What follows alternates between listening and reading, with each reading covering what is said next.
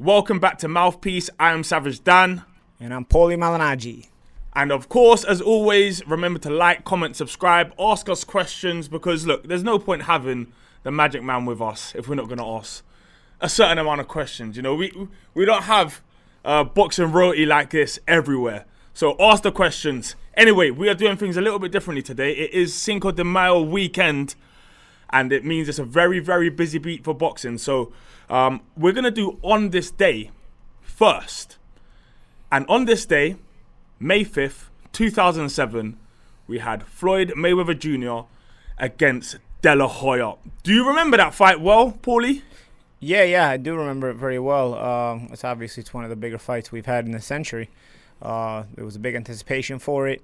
Cinco de Mayo has become customarily a big boxing weekend, and around that time was probably maybe in the few years before that was when that had all started to have these big events on Cinco de Mayo weekend. So Mayweather De La Hoya was the Cinco de Mayo event of that year, and it was a big fight. Without further ado, let's get straight into it. Now, I remember obviously there was some controversy going into the fight because Floyd Mayweather Sr. previously trained De La Hoya, and obviously it's a conflict of interest, I suppose. You know, he wanted a bit more money because of it. De La Hoya ended up going with Freddie Roach. Yeah, and then I don't know if Mayweather was Mayweather Sr. in the corner for Oscar. I'm not sure he was. No, sure. I don't think so. I think he was. He was in the stands. He was front row somewhere. But I can remember there was some other issues with this fight too. I remember the ring size. Mayweather had agreed to basically allow the ring to be 18 by 18 feet. Usually it's 20 by 20 in Nevada. And he had agreed contractually to fight with 8-ounce gloves when usually at super welterweight, because the fight was at light middle. The fight is with 10-ounce gloves. So I believe the agreement for this fight was 8-ounce gloves and an 18 by 18 foot ring. So I think Mayweather basically wanted to fight De La Hoya on his terms and show that he could beat him. And it wound up being a very good and competitive fight. I remember De La Hoya kind of flew out the tracks. We knew he had to fight fast, had to have a fast start. I would say, even though Mayweather wanted to fight on De La Hoya's terms, at that time, he probably didn't have any choice. De La Hoya was the A-side fighter. This was kind of, in many ways, Mayweather's, the win that gave him the throne. Yeah, it's a good point. It was sort of the changing of the guard fight. I mean, Mayweather had cemented himself as one of the best fighters in boxing, but this was the kind of the changing of the guard for who gets the superstar, gets to be the superstar of the sport type of thing. I remember, at this point, Mayweather had already beaten Corrales. He'd beaten Zab Judah the year before. Mm-hmm. He'd beaten several different fighters. I believe he'd already become the welterweight champion by beating Carlos Baldomir as well. So, I think there was a lot going on there, and a lot of good options. Actually, I'm lying. The Baldomir fight I think happened after this, but he'd done a lot already. But obviously Oscar was the golden boy, and was still the main face of boxing. And I remember Golden Boy Promotions, because of Oscar's success, was also booming as a company. So it was Floyd who wanted to fight on these terms, but you're right. He may not have had a choice at that time. I remember this little exchange here where there was the whole Mayweather was holding and Oscar was kind of throwing the left hook to the body. I remember Jim Lampley exaggerating the effect of that. When you're being held and remember hit. the exact. I think I actually remember it. It was like, and there's De La Hoya throwing an attack to the body that never before it. Yeah. Which was kind of overly exaggerated, because when you're being held and hitting, and it's basically arm punches you're throwing, But this was a good competitive fight. A crazy pace, It was probably something that you got to do against Mayweather if you want to unsettle him. But down the stretch, I don't know how Mayweather does it, but down the stretch, he seems to almost be as fresh as he is at the beginning of a fight. Yeah, because that's what Floyd really has learned to master well through the years, and had really made him successful, is to, he forced his pace onto you. So you could be bringing a fast pace and he could still be on the same level as you while fighting at a slower pace, while you're fighting at a fast pace. I remember specifically earlier in his career, Jesus Chavez tried this, and he won the first 3 rounds of his fight with Mayweather by throwing over 100 punches a round consistently and constantly. But it was just a pace he couldn't maintain.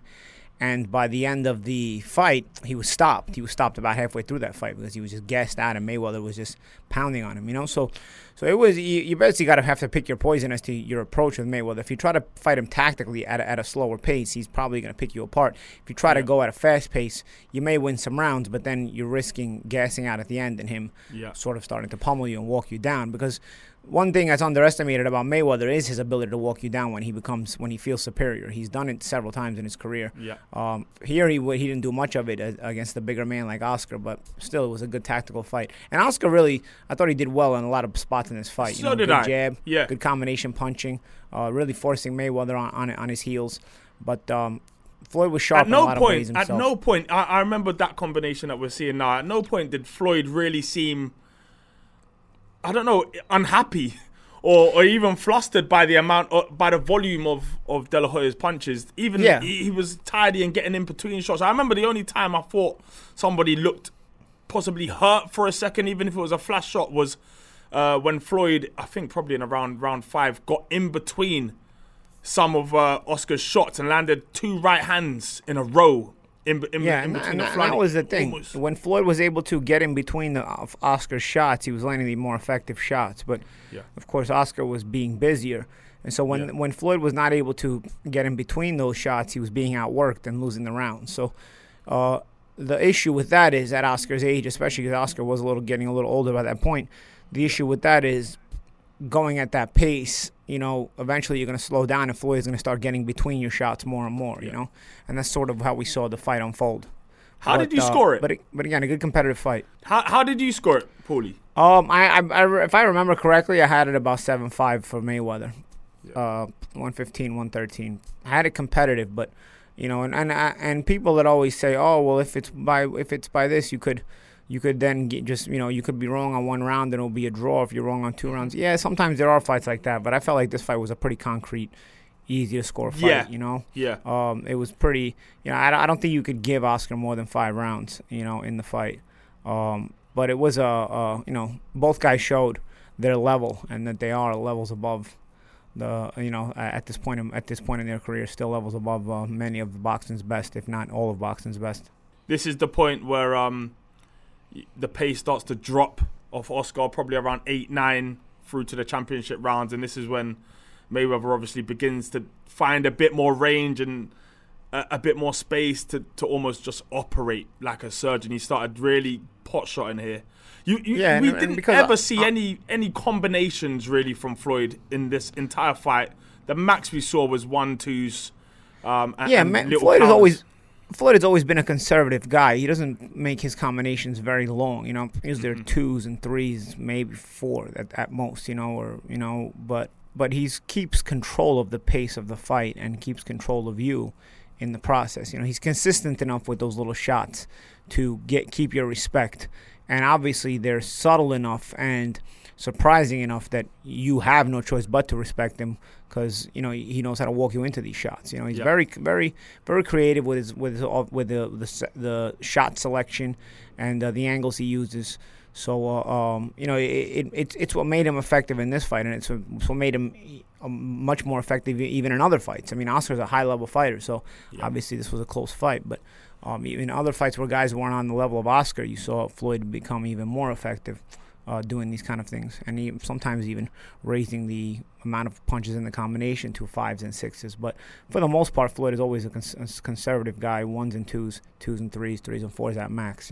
Did you ever spar Floyd? No, I never sparred Floyd. Oh, I was in the discussions to go to camp with him a couple of times, but never happened. It's funny with Floyd, me and Pacquiao both, many conversations. Both for sparring and for fights, even discussions and contract negotiation for fights, even. But it never worked out that way. It's life is funny. I always find he's more aggressive. Like most people, I guess, more aggressive in sparring than he is in a fight. Yeah, and I think that's pretty much the same for everybody. I think I was the same. I think most guys are the same because in sparring, you have the security of the headgear. You're wearing bigger gloves, so you can be more offensive minded. People tend to not understand the amount of entertainment you have in big fight gyms, because you have these high-level fighters fighting in a much more offensive fashion than they do even in their fights. So you have some incredible sparring sessions you'll see. I mean, in my days in Gleason's gym in New York and Wildcard Gym in Los Angeles, I was part of many top-level sparring sessions, and I also was privy to be able to watch so many high-level sparring sessions between, top-level fighters. And, like I said, violence and high-level skill, as we saw here the last round, the highlights of the last round. Both guys felt they won the fight. It was close, but in the end, Floyd got that decision. Well, that was on this day from May 5th, 2007, and we've also got another one from May 7th, 2005. You've just mentioned the Goossen Gym. This fight included a fighter that was trained by Joe Goossen. It was obviously Castillo against Corrales 1. And if you're trying to introduce anybody into boxing, you're just going to show them round 10 of this fight. But this fight was an absolute barnstormer from the first bell. I didn't know you could go through this like this. It was a ferocious pace the whole way through. Yeah, and neither of these guys, well, obviously both these guys are high-level world-class fighters, but neither of these guys like to fight at long range. They both like to be in close. And they both were very, very effective in their careers at fighting in close. So you kind of realize that the potential was there for a barn burner kind of a fight. And that's exactly what it became, because not only were they physically adept at fighting on the inside, but also mentally and psychologically, they're very, very strong. And, that mental superiority you want to have over your opponent, neither one would give at all, neither would give an inch at all. And so it became this sort of battle of attrition, and it sure played out in a very, very entertaining fashion. It could have gone either way at several spots in the fight. It looked like Castillo had Corrales going a couple of times, but I don't know what it is about him. He gets up and somehow he gets up stronger than he went down.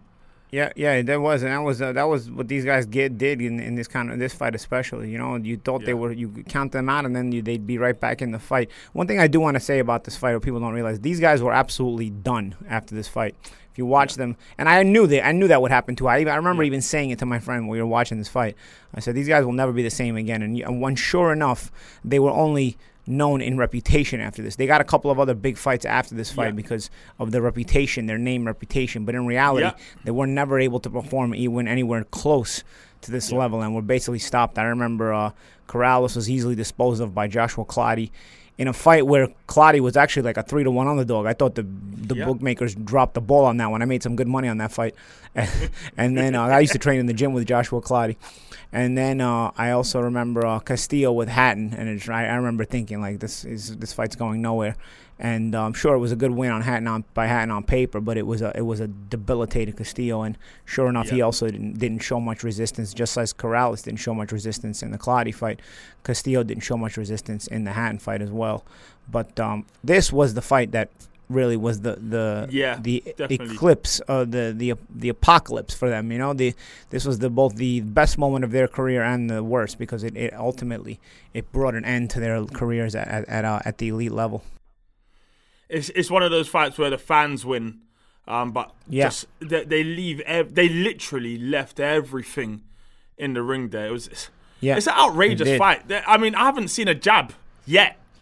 They feint the jab and just throw a right hand round the side. It's an outrageous and off of that. And off of that, they know how to work on the inside. They'll do that, and then they'll be at close range with short shots, finding the openings, little counters even on the inside, and leads on the inside. I mean, it was high level boxing on the inside, very violent pace, and these guys were known for that. I remember these guys fighting. Mayweather had beaten Corrales at this point, but then Corrales had come back with fights against, I believe he'd fought Casamayor. I believe Castillo had fought Casamayor. They'd fought high level guys. Castillo had given Mayweather a lot of trouble as well. It was just they'd been in with everybody, and they'd always entertained. This fight kind of was the perfect style clash. Look at the shot selection on the inside. I mean, and neither giving an inch. It's ridiculous. Uppercuts, hooks, nothing straight, but nothing needs to be when you're these guys. and Nah, I mean, outrageous. at that range, you've got to fight. You got to throw punches at different angles. It's just, it's crazy because I was never this kind of fighter to want to be on the inside. Usually, if I was at that distance, I'd want to, extend that distance and be on the outside behind the jab. So to be so comfortable on the inside like this, behind this violence, even to me is a far-fetched decision. But these guys. It just requires too much bravery to sit in the bravery, pocket, concentration, fight.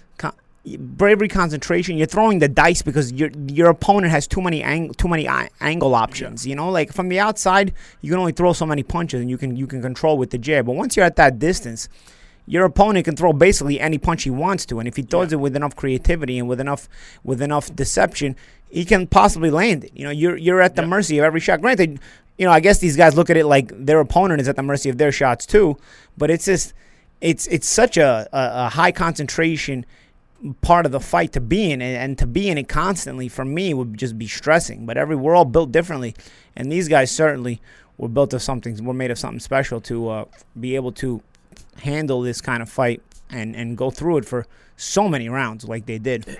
Yeah, and it's the answers. Every time someone gets hit with a shot that you're just like, oh, what's going to happen here? He finds an answer. There's just always a responding left hook or a responding uppercut. It's just every time one of them got on top, like how Corrales is on top right now, and it won't be long until we see him on the canvas. It was a fascinating fight, honestly. It was. Dude, would a referee even let a fight get this far nowadays? Would he? I think the mouthpiece rule, where you lose a point automatically if you spit out the mouthpiece on the knockdown, I think that came about from this fight because Corrales certainly bought himself some time spitting out the mouthpiece on I believe the second knockdown. Otherwise Corrales might be gone from the fight. I mean, it was smart. It was intuitive for him to do it. So smart. But I think I don't know if referees would so much let the fight continue, but in the maybe not. It depends on the referee. But I'll tell you what wouldn't happen would be you wouldn't you'd lose even the extra point for spitting out the mouthpiece. So you'd be losing a 10-8 round, 10-7, or if you lost a 10-7 round with two knockdowns like Corrales is about to, it would become 10-6. But you still see it in sneaky ways nowadays. But Corrales literally dug into his mouth and dragged that mouthpiece out to buy himself some more time. It was purposeful. I mean, it was smart and intuitive because at the time you didn't have the rule to take away the point. So he gave himself a few extra seconds break, and I love Joe Goosen what he tells him when he comes back to the corner when he spits out the mouthpiece. You'll probably see it later. He says, "You better go get him now." He's watching out the mouthpiece. One of the biggest moments that you see, like if you're just to put in a highlight reel of things that have happened in boxing. In the ring, that is one of them. That is just dramatic. We haven't even got there yet in the fight, but we're talking about it already. It literally was almost like Corrales needed to hear that exact sentence. And there's the first knockdown. Yeah, there's the first knockdown of the round. I mean, it was a good shot. I mean, Corrales went down, and this is after. You got to understand, this is a knockdown after a high-paced, high-level fight. So your body cannot take as much anymore. Corrales' eye looks like it's closing there. Yeah. And he's trying to survive now. I mean, he's been in a fast-paced fight, give and take affair, but now he's hurt, and he's trying to survive it after all this. And there he goes down again. Look at him, taking out the left hand. He takes out the mouthpiece. So smart. So smart. And also, sometimes you want to breathe more. The mouthpiece blocks all the oxygen from getting in. So you probably was taking it out maybe to breathe, and then the mouthpiece came out. Like, I'm good. And then there was a poignant moment where Corrales, is told by Goosen, there is no mercy on the part of Goosen. He's washing out the mouthpiece and tells him, you better go get him now. And sure enough, Corrales goes out there. After getting, I'm sure 100% that those couple extra seconds rest had helped him. And all of a sudden, he gets at Castillo. Lands a left hook, and he manages to land a flurry to convince. And there's a good shot by Corrales. I think this started the whole thing. And Castillo should have probably held after that left hook. Instead, he backs up to the ropes and starts trading again, which both shows you the mental mindset of both of these guys. It was like even holding was going to be admonishing or even holding was going to be basically submitting to your opponent. So he didn't want to hold. Look, he takes that hook. And he backs up to the ropes. And here a normal fighter would hold and say, okay, let me get myself back together. Instead, he's trying to throw and he gets himself knocked out in the process. Yeah, what a win. What a fight. Win. Listen, it doesn't get much better than Cinco de Mayo in boxing. It really don't. You're probably going to have a long list of other great fights that happened on these days, but those are two absolutely massive ones. Mayweather pretty much fought every Cinco de Mayo, I suppose, for a few years anyway. Anyway, let's get on to the next part of this show, which is the normal part of the show. Let's review the weekend reviews. I hope you enjoyed that. Anyway, we had a huge weekend of boxing just gone. Derek Chisora missed out very narrowly in a split decision to Joseph Parker. What did you make of that? He obviously thought he won, Derek Chisora. I personally thought Parker did enough, but I expected Parker to do more. Well, here's the thing. First of all, I think that you got to credit the heavyweight division with this weekend's fights. I mean, you have Parker and Chisora, and Ruiz and Arreola were highly entertaining fights. I mean, this is they clearly show these aren't bodybuilding contests. Neither guy comes in looking like an Adonis out of the four guys, but nonetheless, incredible fight, incredible pace by heavyweights, good skill fight, veteran tactics shown by Arreola, and the opposite kind of veteran tactics shown by Chisora. Really, I felt like. We'll start with Chisora and Parker first because we're on that subject right now. But Chisora, even at his age, he attempts to throw the dice a lot. Usually a guy his age can't maintain a fast pace because obviously you're getting older and you're diminishing, right, as a fighter. But Chisora loves to start fast and then fade late. He loves to do that. He doesn't care. He doesn't think about himself like, oh, you know what, I'm getting a little older. Let me save some gasoline in the tank. He tries to get you out of there. He knows who he is. He knows who he's not. He knows who he's not. And he says, you know what, I'm going to get you out of here in the first six. If I don't get you out of here in the first six, I may slow down in the second six, maybe even get knocked out like he did against Dillian White. But I'm going to throw my dice. I'm going to shoot my shot. I'm not going to be gun shy here. And he makes for entertainment. Parker, I felt like, had the better shot selection, the sharper combinations. But Chisora was on him like white on rice. I mean, he was on him constantly. It was just kept him working, kept him occupied. Chisora has that weird overhand right that I think got him a knockdown in round one, and remained dangerous all throughout the fight. I mean, I don't know. To me, it's not that deceptive, but it lands. Somehow it lands. He knocked out Szpilka with it badly. He dropped Parker with it. It's a dangerous shot. And mainly, the most impressive thing about Chisora is he's always game. No matter what at his age, he's still game. He still comes to win, and he shows up to win every time.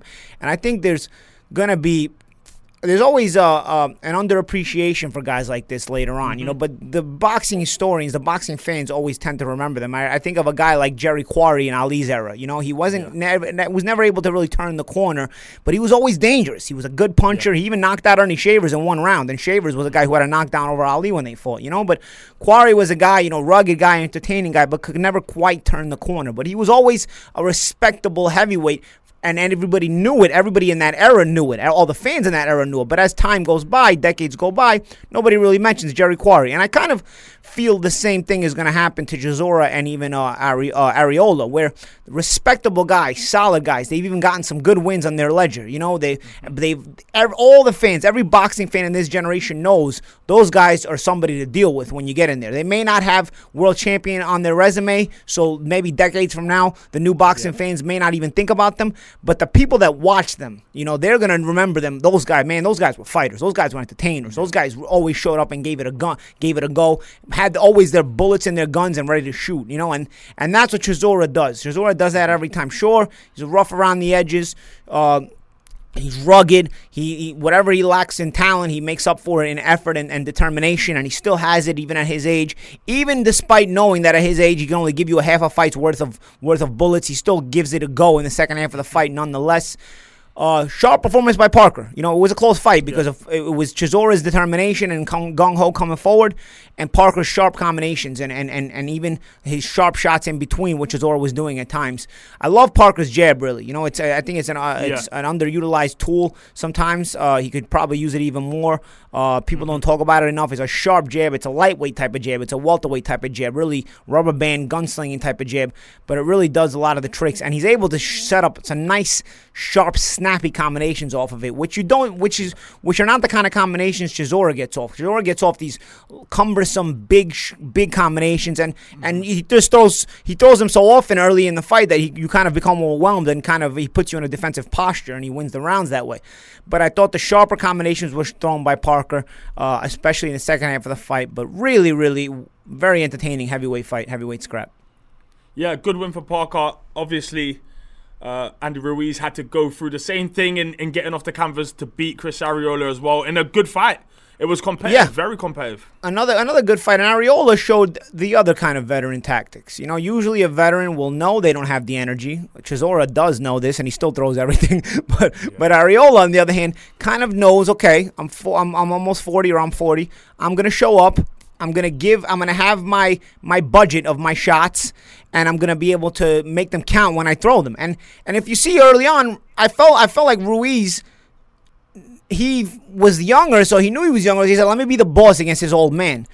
And Arreola was picking his shots in between Ruiz's pressure. I felt like Ruiz maybe put a little too much mental pressure on himself to look good coming back from, you know, the Joshua loss and all that other stuff where he showed up fat and out of shape, and he wanted to make up for it.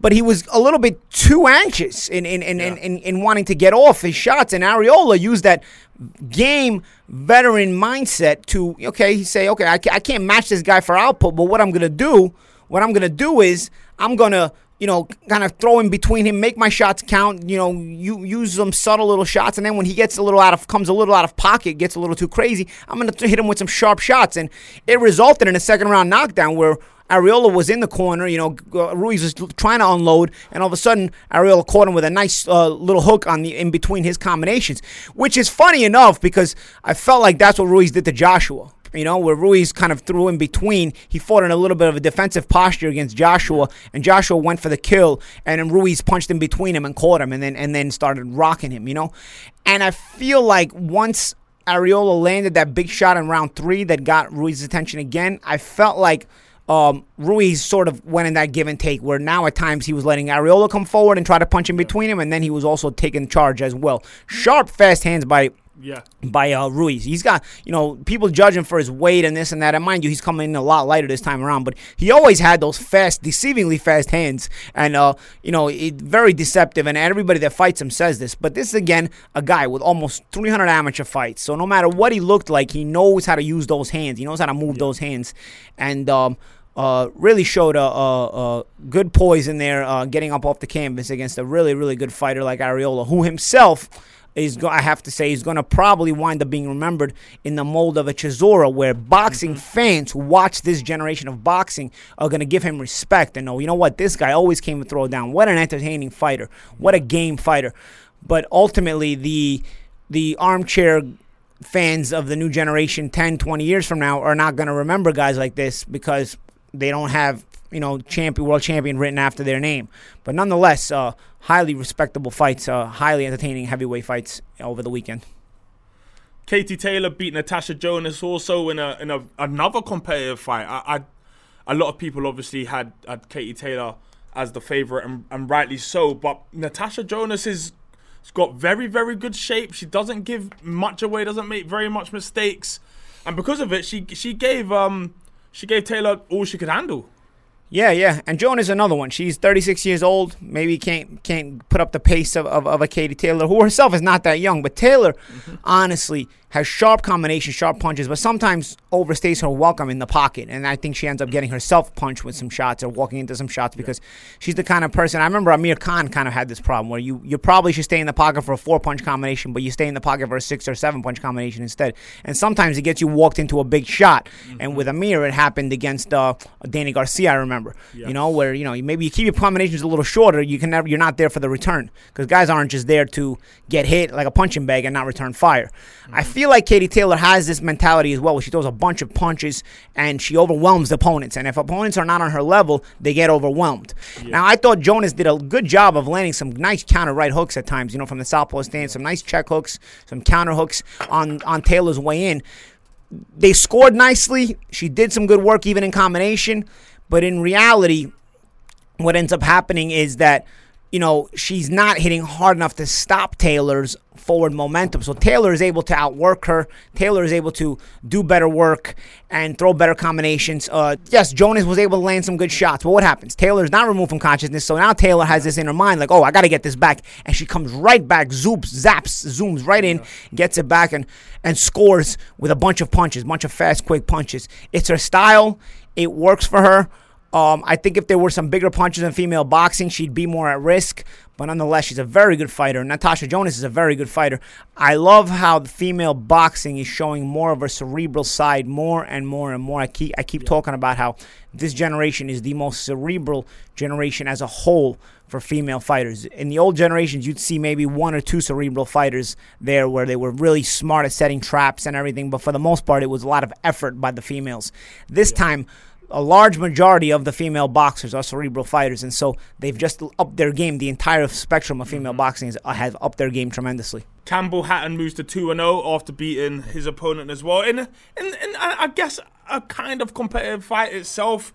And then you also have Chris Eubank Jr. against Marcus Morrison, who it was competitive at times, but you always had the idea that Chris Eubank Jr. was fully in control of that fight in the pace, and if he wanted to really put his foot down, he could have finished it. But Roy Jones Jr. said that he'd been working on trying to snap the jab and get some rounds in.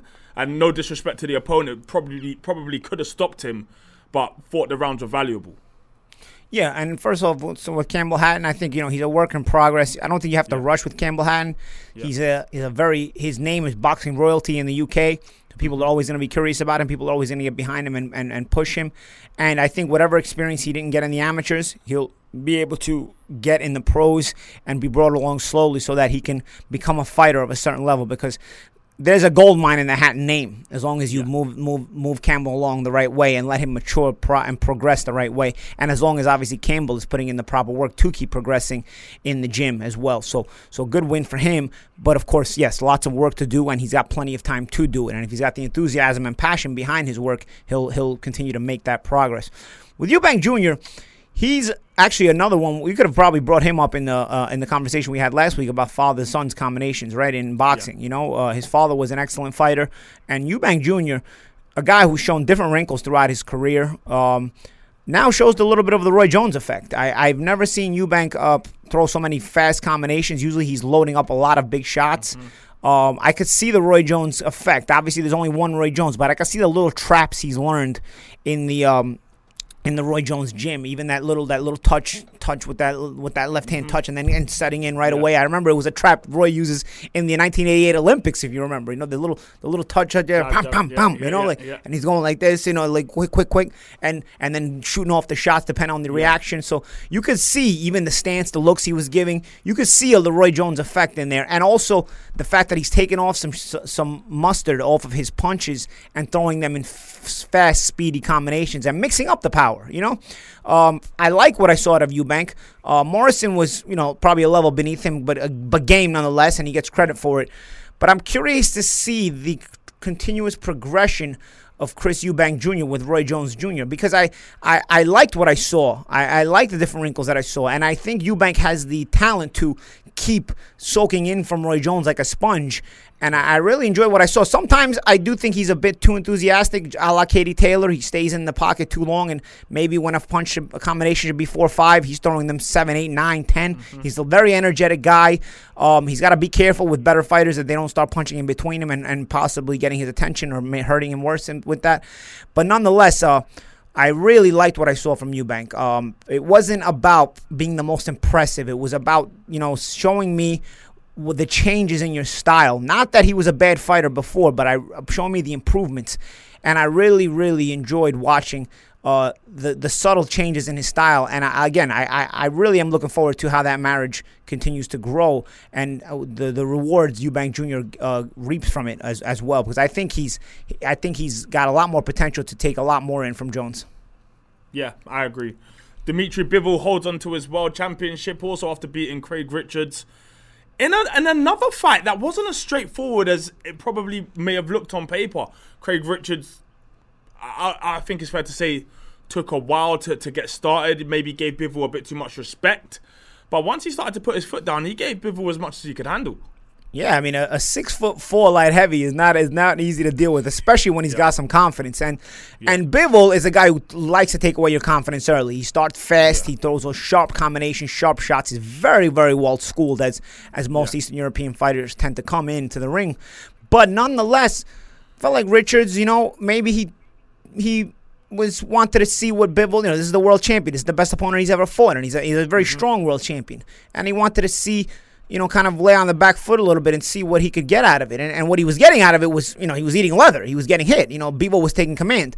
But Richards wasn't going to go away that easily. And little by little, as he started to show a little bit of himself and say, you know what? I'm a big light heavyweight guy. I got my own shot selection I'm going to show you. We started to see some shots that, Bivol had to give respect to. And Bivol had to say, okay, you know what? This guy's somebody to deal with, and I've got to respect it. I like the way Richards closed out the fight. I think it's an experience he's going to take with him, and I really look forward to seeing more of Craig Richards in the future. I really think he's got potential to, elevate himself to a world championship status. Bivol is not just your average world champion. Bivol is a very, very good world champion, and I thought Richards comported himself very well in the ring, and I think he should rightfully take confidence from this performance. Nobody knew him, especially on these shores over here in the United States. Nobody knew him before this fight, and now, not only do I know him, but I look forward to seeing him again. And I really think I would be surprised if Craig Richards doesn't win a world championship in his career. I really think he's got that potential as long as he's not, pushed in the wrong direction. Sometimes you need that as a fighter, don't you? Just to know you belong amongst the world's best, and that kind of gives you extra confidence to be like, actually, I don't have to pay as much respect as I've been paying to these fighters, and I can actually go out there and express myself. Yeah, exactly, and sometimes even in a loss, you prove yourself to that degree. A la my loss with Cotto, the same way. It was a world championship fight. I came up short in, but you show people, hey, you know what? I'm world class too. Give me another chance at it. And I think with Richards, that this will be the case. And I'm telling you, he's gonna be something to deal with. That height and that height, fighting with that confidence and that style. If he fights a more confident fight, letting shots go more thoroughly, I'm telling you, I think he's going to trouble a lot of guys. Yeah, I agree. Erislandy Lara, who we mentioned on last week's show, came back with a brutal stoppage in the first round. And to be fair, there was a lot of fights that night in the ring and outside of the ring. There was carnage in the crowd. I'm not sure if you saw it. That's what happens at derbies. Because at the end of the day, Arreola Ruiz is still a derby, no matter what. But yeah, he returns to the ring with a big win. And then you've also got Sonny Edwards, who follows in the footsteps of his brother Charlie and is now a world champion as well. So overall, that is a good weekend of boxing. It's a lot of big fights, a lot of fights that matter and that were competitive. And I feel like the fans really won this weekend. Absolutely. This is if we get this kind of boxing, this kind of level of boxing every weekend, boxing can only go up this way, But unfortunately, it's not the same every weekend. But very entertaining fights, various styles, and all of them entertaining nonetheless, and highly skilled as well. Really, really a pleasure to watch skilled fighters fighting, even in when the fights get a little bit more violent, like the Chisora Parker and Ruiz Arreola fight. Still a lot of skill shown in those fights, and of course a lot of skill shown by guys like Eubank, Edwards, and even Katie Taylor and Jonas. A lot of skill fighting there, but all entertaining nonetheless. It's not the same every weekend, but it probably will be the same next weekend. This weekend coming up, we have the big one: Billy Joe Saunders against Canelo Alvarez. And look, this is a fight that's been brewing for a few years. It's one that we need to see. There's still some question marks over Canelo's wins. Billy Joe Saunders, it doesn't get much tougher than him. He is a top fighter and a world champion in his own right. So, Paulie, I'm going to give you up to 60 seconds. I'm not sure if we've got a clock somewhere. Someone put a clock somewhere. To basically tell us what you're expecting from this fight and a fight prediction. I expect a good competitive fight. I expect Canelo to be touched by Billy Joe, be a little bit befuddled at times. But I do slightly edge Canelo in the fight stylistically. I don't know, something about, he probably seems a little bit more explosive to me in his shots. Billy Joe is sharp. He's very clever. He's a good fighter, and I think he can be confusing. But I think that Canelo has just an extra gear over him that I think probably takes him to the win. It doesn't mean I'm rooting for anybody. As a matter of fact, I personally like Billy Joe Saunders' style as a boxer more than Canelo's. I enjoy watching Billy Joe Saunders more. So I plan on enjoying this fight and just seeing who wins. But just my take on it is I think Canelo has a slight edge in the fight. But you know what's interesting? Billy Joe has never won a fight where he's not supposed to win the fight, where he was supposed to win the fight, I'm confused here. But basically, he's never won a fight where he robbed anybody. That's what I'm saying. Yeah. Canelo, I felt like, has been the beneficiary of a few decisions where maybe he didn't deserve them.